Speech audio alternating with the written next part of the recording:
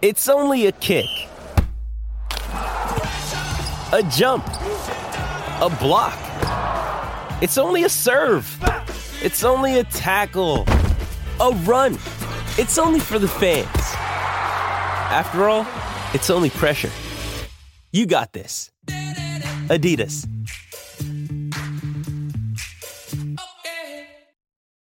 This episode is brought to you by Shopify. Whether you're selling a little or a lot, Shopify helps you do your thing, however you cha-ching. From the launch your online shop stage, all the way to the we just hit 1 million orders stage. No matter what stage you're in, Shopify's there to help you grow.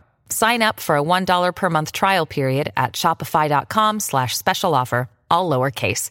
That's shopify.com/special offer.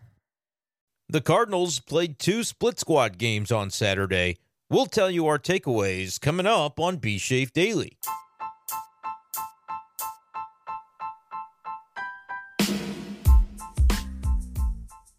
What's going on, everybody, and welcome in to this edition of B-Shape Daily. Brendan Schaefer here with you.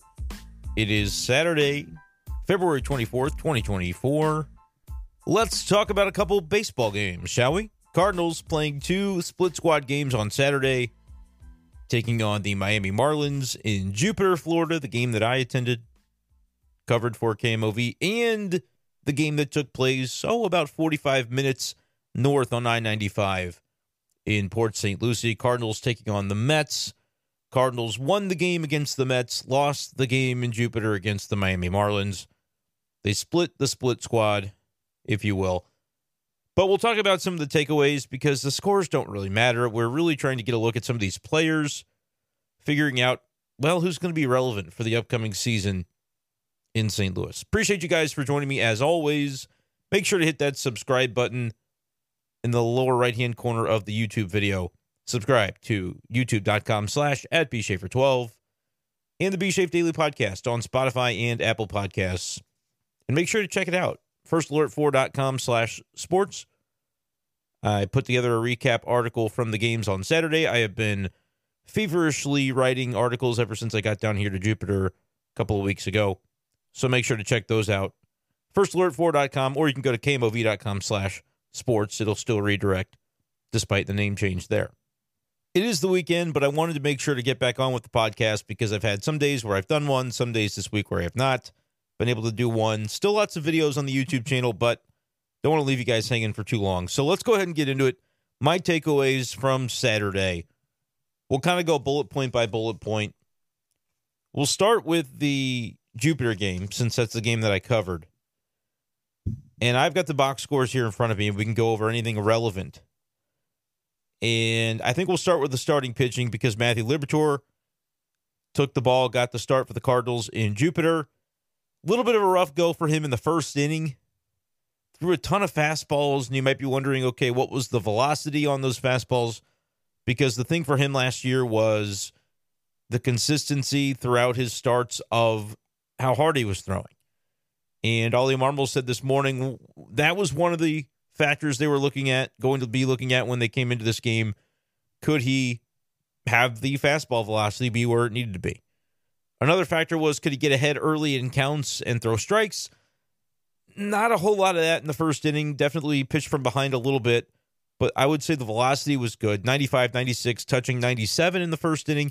Second inning, he was really good with throwing strikes. He didn't actually throw a single ball, and the only ball that he was charged with was a pitch clock violation, but otherwise was pretty good in the second inning, 1, 2, 3, but a couple runs allowed in the first, couple of hits, allowed a walk as well, kind of a lengthy at-bat there. And on the day, throws 33 pitches, 21 strikes, 2 innings, 2 hits, 2 runs, both earned a walk and a strikeout, which was, I believe, the pitch to end the first inning. And he did have a couple of pitches at 97 today. But for Liberatore, maybe not exactly the outing he was wanting, but I think you can take a little bit of positive out of the fact that he got better in that second inning and was able to pound the strike zone and was able to land those secondary pitches too, because he only threw a couple, maybe 2, 3 fastballs in the entire second inning. One of them, the 97-mile-per-hour pitch to end the inning, which I think happened on a ground ball. So good to see that he had the velocity still going in the second inning. But it was also good to see just generally he was able to kind of adapt to what had happened in the first inning and have a good second frame.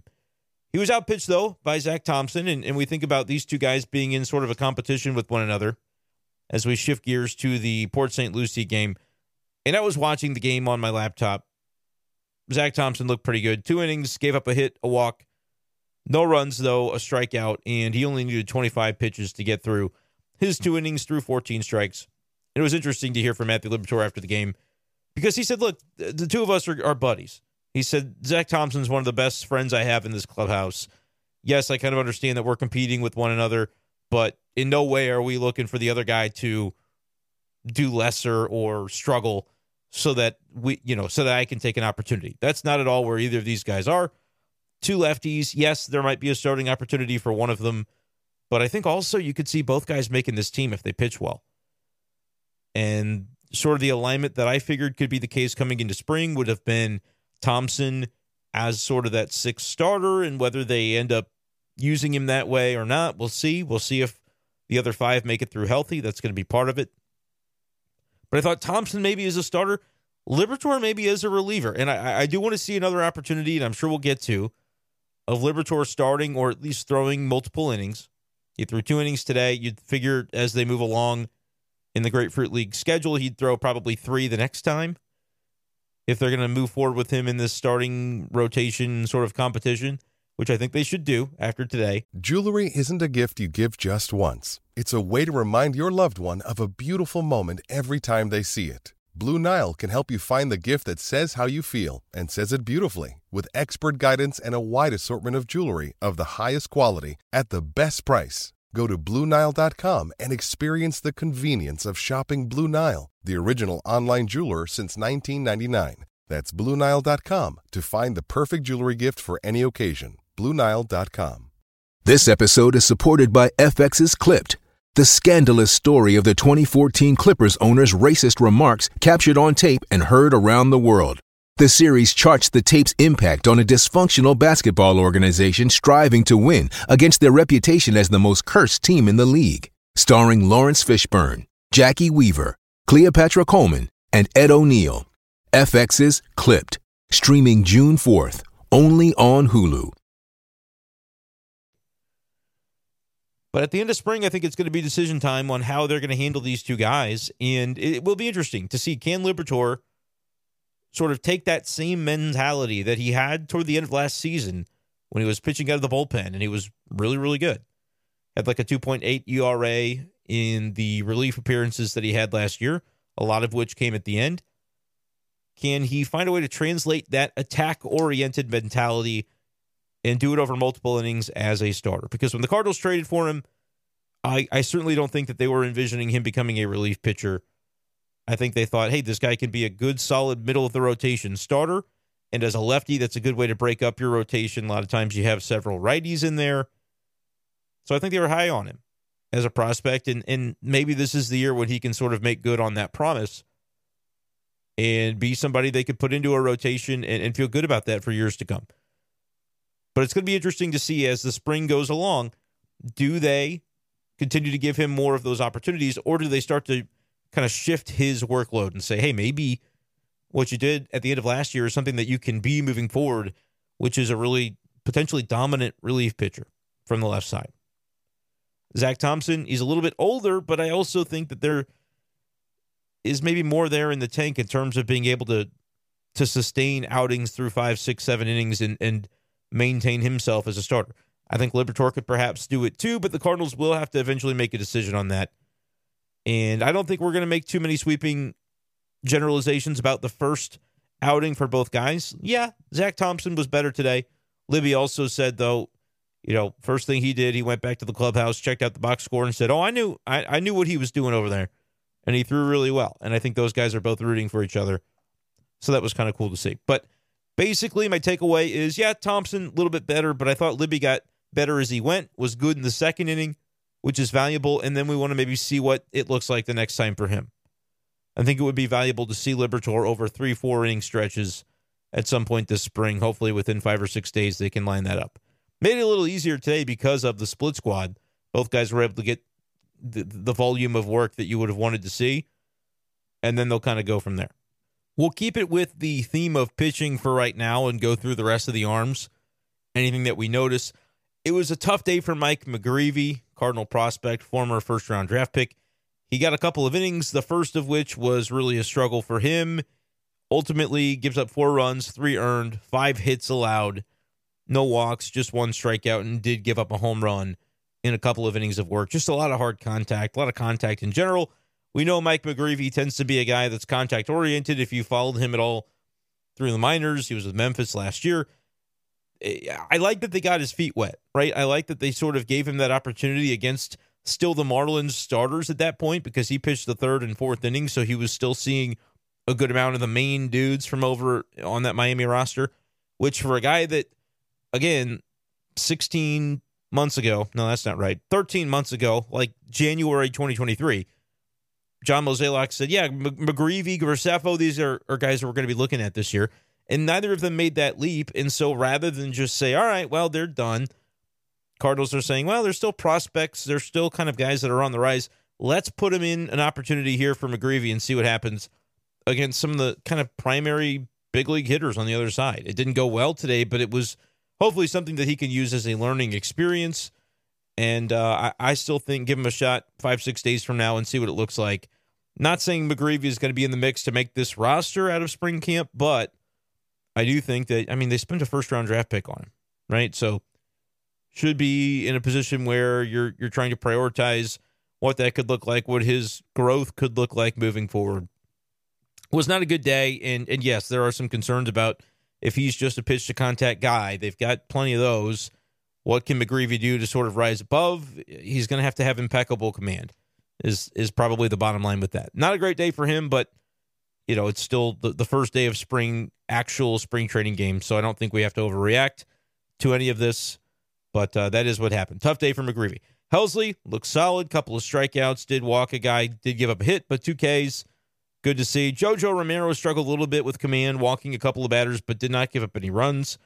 We also saw Wilking Rodriguez get into a game, a couple of base runners with a strikeout, but no runs. John King, I fully will admit to this. I didn't see John King pitch because by this point I was right outside the Cardinals clubhouse waiting for some of the players who had departed the game to leave the clubhouse so we could talk to them. But Daniel Descalzo was asked about John King's outing, said maybe a little trouble locating when it comes to the sinker and just getting that pitch down.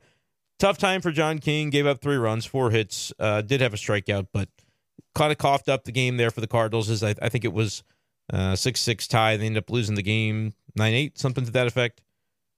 I can't remember the exact score when John King came into the game, but not a great spot for him.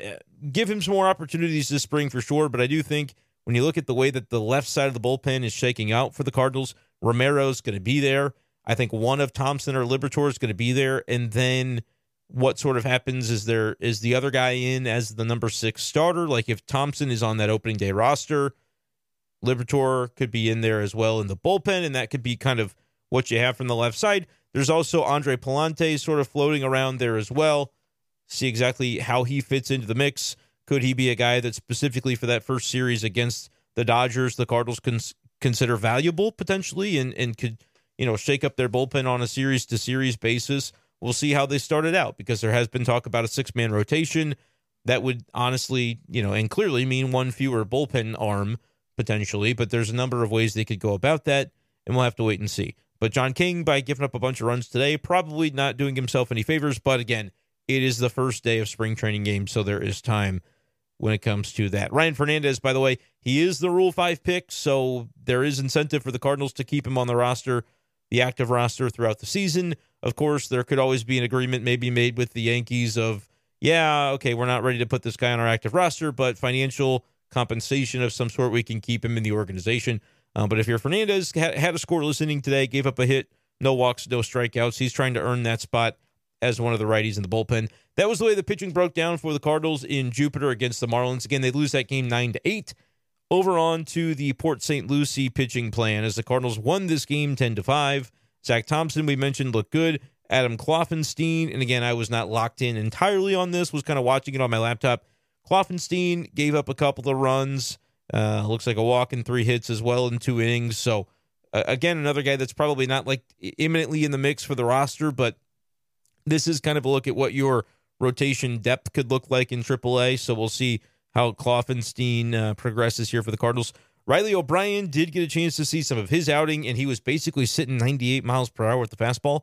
I have made this commentary now on Twitter, and I've done it on podcasts and radio, whatever. I think Riley O'Brien is going to make this team. I think he's been really, really good over the early days of camp. We're talking about the backfields, and then he gets into a game on day one, and the stuff is undeniable. He had a sinker that sort of resulted in a sword, as they call it, with the way that the batter reacted to it there in Port St. Lucie. That was good for his one strikeout. Did give up a hit. A little bit of command issues in terms of maybe not hitting the spot that the catcher is setting up. But when the stuff is that raw and that powerful, I think there is a lot to like about Riley O'Brien. So for me, I look at the five guys that are guaranteed, in essence, a spot in this bullpen. Ryan Helsley, Gio Gallegos, from the left side, Jojo Romero, and then the two new guys, Kittredge and Keenan Middleton. Those are the five. I think Riley O'Brien has probably got as good of a shot as anybody in line after that to be able to make this team. Andre Palante had a good inning in Port St. Lucie with a strikeout and no base runners allowed. Nick Robertson is another guy, came over in the Tyler O'Neill trade. Not as productive of a day for him. Pitched an inning, gave up 3 hits and a walk, as well as 2 earned runs. Did have a strikeout there, but he's another guy that you probably would say is in that competition with guys like Riley O'Brien. And for Robertson, not exactly the day that he would have wanted, but again, early on.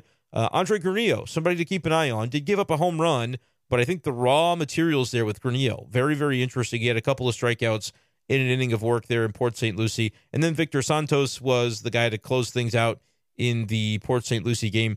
No walks, no hits allowed. Did have a strikeout in a scoreless inning. Santos, again, the other guy that came over in that Tyler O'Neill trade. So you got Robertson and Santos pitching in the same game. I don't know what Tyler O'Neill's stats were today, but if he played, then maybe you can Google that or check that out. So that's kind of the way it looked like from a pitching perspective for the Cardinals. Before we get into the hitting stuff, I will tell you an anecdote about Daniel Descalso because he was managing the Cardinals in Jupiter. Ollie Marmol went to Port St. Lucie, went on the road. I, along with a lot of the media, decided to stay in town because it's, again, an hour and a half in the car or not. I chose not, and that was just an efficiency decision. So what it meant is we got to talk with Daniel Descalso after the game. And this morning, before Ollie went up to Port St. Lucie, he was asked, hey, you know, an edict to Descalso not to get thrown out, ejected in his first game as acting manager with the Cardinals. And Ollie basically deadpanned. He said, no, he can do what he wants. I don't care. If he wants to get thrown out, get him thrown out. So no issues with the umpires for Daniel Descalso. He was on his best behavior. He said this morning, like, no, you don't hold your breath. I'm not getting thrown out of this game. He didn't, but he did say after the game that he was a little bit maybe disappointed in his counterpart there in Jupiter, reigning NL Manager of the Year and not former, but the 2011 World Champion teammate, Skip Schumacher, teammates with Daniel Descalso on that team, didn't come out for the lineup card exchange. He sent the bench coach out, and he said, I think he kind of big leagued me. I guess he only sends he sends the bench coach out because I'm not the manager on the other side. He only comes out himself when it's the real manager over there. So a little bit fun. Descalso did say that he ran up and gave him a hug. I guess I don't know if that was after the game or I assume it would have had to have been after the game. But that was kind of funny to hear from Descalso. Again, Cardinals with the game that Descalso managed lose it 9-8. Ollie Marmol wins his 10-5, and so we asked one of the reporters asked Descalso if he was going to hear some smack talk from Ollie Marmol about that, and he said, "Oh, he probably already has a text or two he hadn't seen yet." But just all in fun there. Descalso was good with us, and good for him to take some time to talk about the game. Cardinals lose at 9-8. Like I said, they started a little bit slow, had it in that 6-6 range, and maybe even they took the lead. I can't remember because we were kind of out of the stadium by that point. But then Miami ends up scoring a few runs off John King, and so they kind of blow it late. But we really aren't too concerned about the results of these games specifically. But on the position player side, there were a few names that stood out, so I want to give you those. We'll keep it a little bit simple here for a Saturday night. We'll talk about Nolan Arenado. I want to talk about the two guys at the top of the order in Port St. Lucie, which was Brendan Donovan and Lars Nootbaar. And I also want to talk about one other player that was in that game in Port St. Lucie, which is Victor Scott II, because he had an interesting trip around the bases that I think highlights exactly how valuable of a guy that he could be. We might also mention Thomas Saggese because he had a nice swing in that Port St. Lucie game. A lot of the guys that made impressions offensively were playing in the game that I was not at, unfortunately. But first, we'll talk about the game I was at. Nolan Arenado, couple of hits. First time up to bat, he had a base hit that drove in Nolan Gorman. Kind of a bang-bang play, too, at the plate. Nolan Gorman gets sent. Pop Warner, a little bit aggressive today, I guess, over at third base. I assume it was him at third. Off the top of my head, I can't remember who all the coaches were, because they had to obviously take some coaches to the road game. Number of the coaches at home there with Descalso acting manager. Nevertheless, Gorman sliding in, scored that run. That was the second run of the day, because I think technically Brendan Donovan scored the first run of the day, like 2 minutes before the team in Jupiter scored. The team in St. Lucie had scored a run. And that came as a result of just a really nice sort of table-setting effort by Donovan and Lars Nootbaar. I think that the pair combined to go 3 for 3 in their at-bats. Donnie also reached base via hit by pitch, and they combined for 3 runs scored and an RBI on base 4 times in 4 plate appearances. So I don't know exactly the way the Cardinals are going to do it. Every different reporter this morning talking to Ollie Marmol tried to ask sort of a lineup question, and he was proud of himself for fending them off the way that he did.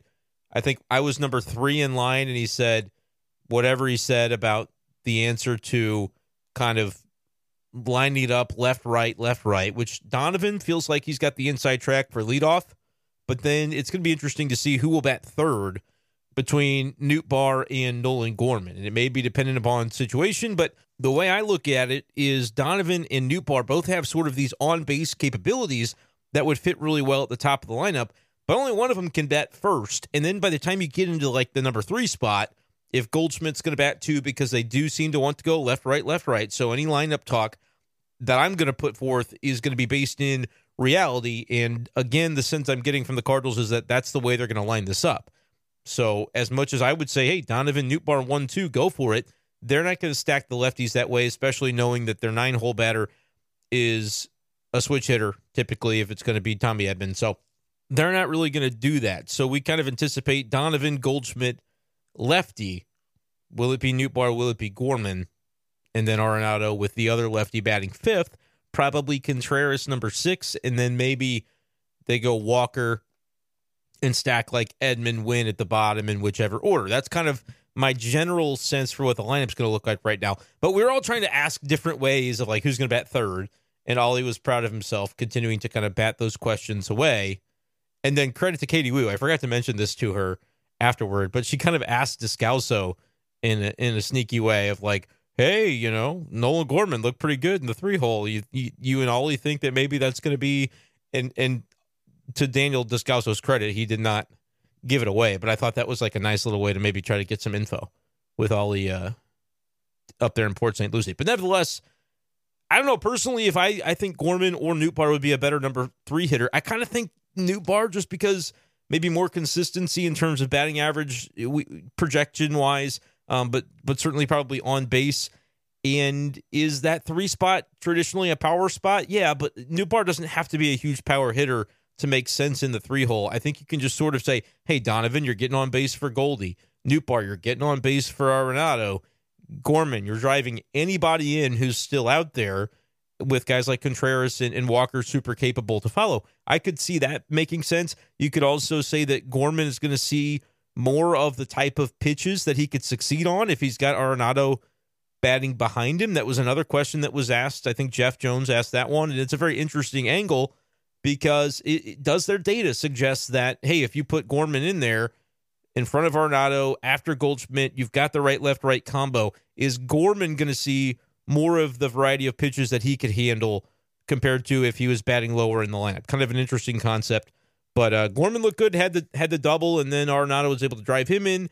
And then the lefties that were batting up in Port St. Lucie, as I mentioned, Donovan, Nootbaar getting on base a combined 4 times in 4 plate appearances. And then it was Thomas Saggese that came into the game for Donovan. And Saggese went 1 for 3, but he had a double off the right center field wall, which was like off the yellow line, I think 8 to 10 inches further or higher up on the wall, and that ends up being a 3-run homer for Saggese. Instead, it was a 2-run double. Just wanted to mention him because when we see him get a chance potentially to get into a game at shortstop, and maybe I'm overplaying this, and Ollie Marmol's not going to give him that many opportunities. But if he gets some run at shortstop, I think that is an inside track for him to make the team sooner rather than later. Not saying it has to be out of spring training, but if Saggese is able to show the big league staff that he can handle shortstop in a pinch, I think that would help his utility to get to the roster, and something I wrote about for KMOV. Again, check out all those articles that I've been writing at KMOV.com/sports. I just think Saggese, the bat we kind of saw last year, what do we know about him defensively? Well, he kind of has mostly played second and third, which they've got a lot of guys that can do that, but he's a right-handed bat who could also play shortstop. And rather than sort of dive into the Nick Ahmed veteran backup infielder who's got a good glove sort of category, the Cardinals could lean in on, hey, Donovan, if he can fill in at shortstop for Mason Wynn when necessary, he's a good bat from the left side to bat there. And then maybe Saggese could be the exact same thing from the right side if those guys can just be league average defensively at shortstop. And I'm not saying either can, but it's a nice idea if either or both would be able to do so, especially if you're able to then keep Tommy Edman more confined to center field on a regular basis, because I think that's sort of what would be ideal, at least defensively for the Cardinals. So I wanted to mention Saggese. If he's going to be like a my guy, then I have to mention when he does something good, because otherwise, what am I doing if I'm going to be biased and not kind of stand on for my guys? So anyway, let's talk about Victor Scott, because he had a nice little game. Didn't see anything defensively from him, but he was 1 for 3, a couple of runs scored, also reached base via walk. So both times on base, he ends up scoring. And the first of the two was ridiculously impressive. So first of all, it was Josh Walker, I believe, was the pitcher for the Mets. And Victor Scott sends a comebacker right next to his ear, goes into center field for a base hit. And you're probably thinking, okay, he stole a bunch of bases and scored. No, he made it all the way around the bases without stealing one, because early in the next count, it's a ground ball, left side, second baseman was playing up the middle. He ranges to the left side, tries to glove hand flip it to the bag, failed to do so, but that's because, again, Victor Scott is fast. He's bearing down on the second base bag, and they know that they don't have a lot of time. It was an awkward play for the second baseman, moving to his right across toward left field, and so he's probably not able to throw out the guy at first base anyway. Tries to make a quick play. It ends up going as an infield single. Everybody's safe.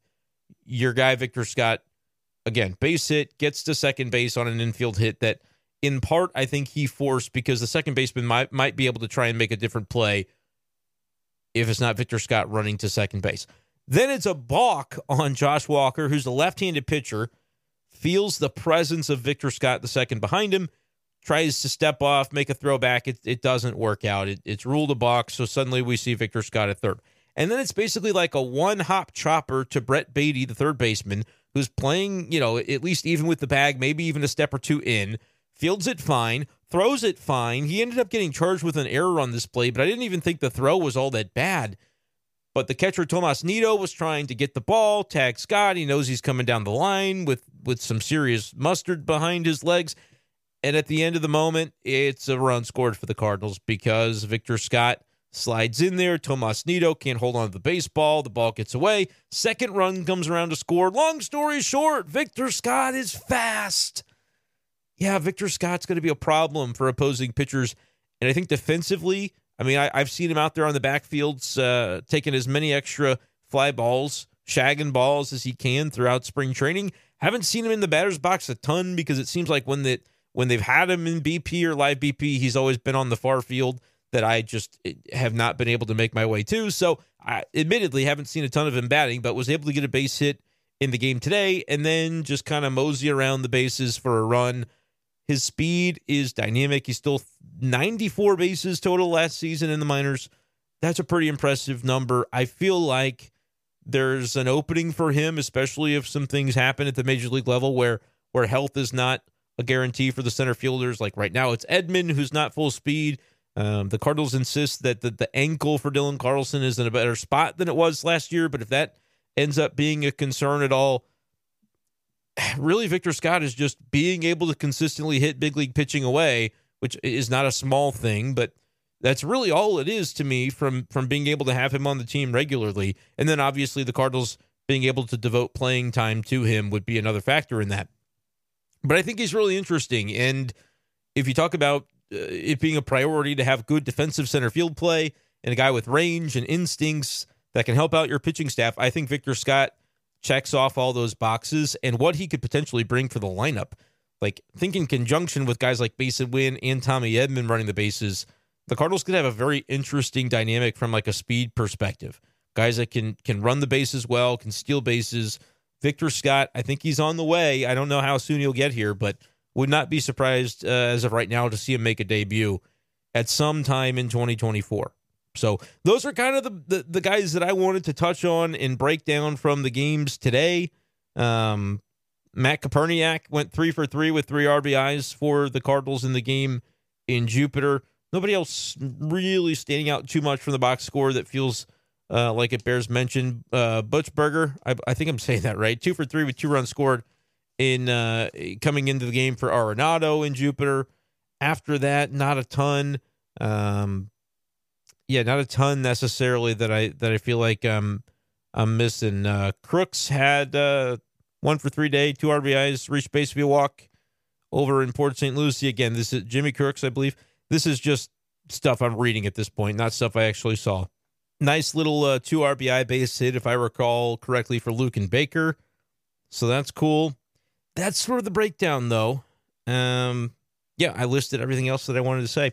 So that's kind of the way it broke down from Saturday, Cardinals fans. What did you think about the games that you did watch or you heard about or whatever your impressions were from Saturday? It's a 1-1 record, I guess, technically, because they won 1, they lost 1. Who stood out for you if you were locked in on the games? And if you weren't, who are you looking forward to seeing the rest of spring? I'm going to wrap things up there right around a half an hour for this episode. Appreciate you guys, as always, for listening, for reading the coverage at KMOV.com/sports. Make sure you subscribe on this YouTube channel because lots of Cardinals coverage will be on the way. And subscribe to Be Safe Daily on Spotify and Apple Podcasts.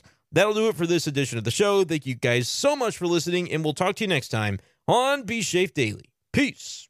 Nope, just kidding. This isn't going to be edited at all because I'm just throwing this in at the end. But did you guys see the 5-4-3 play that the Marlins had to end an inning when there was nobody on first base running to second? Third baseman throws to second. It was not a force out at the base. There was already 2 outs, runners on second and third. And the second baseman just receives the ball, throws to first, gets the out, inning over. But nobody ever explains why the second baseman was covering the bag. Why was he there in the first place? If you guys didn't see this, go to my Twitter account, @BShafer12. I do not understand what happened here. One of the funniest things I've ever seen in a spring training game. It was that kind of day at Jupiter. Okay, that's seriously the end of the episode. Thank you guys. Talk to you next time. Peace.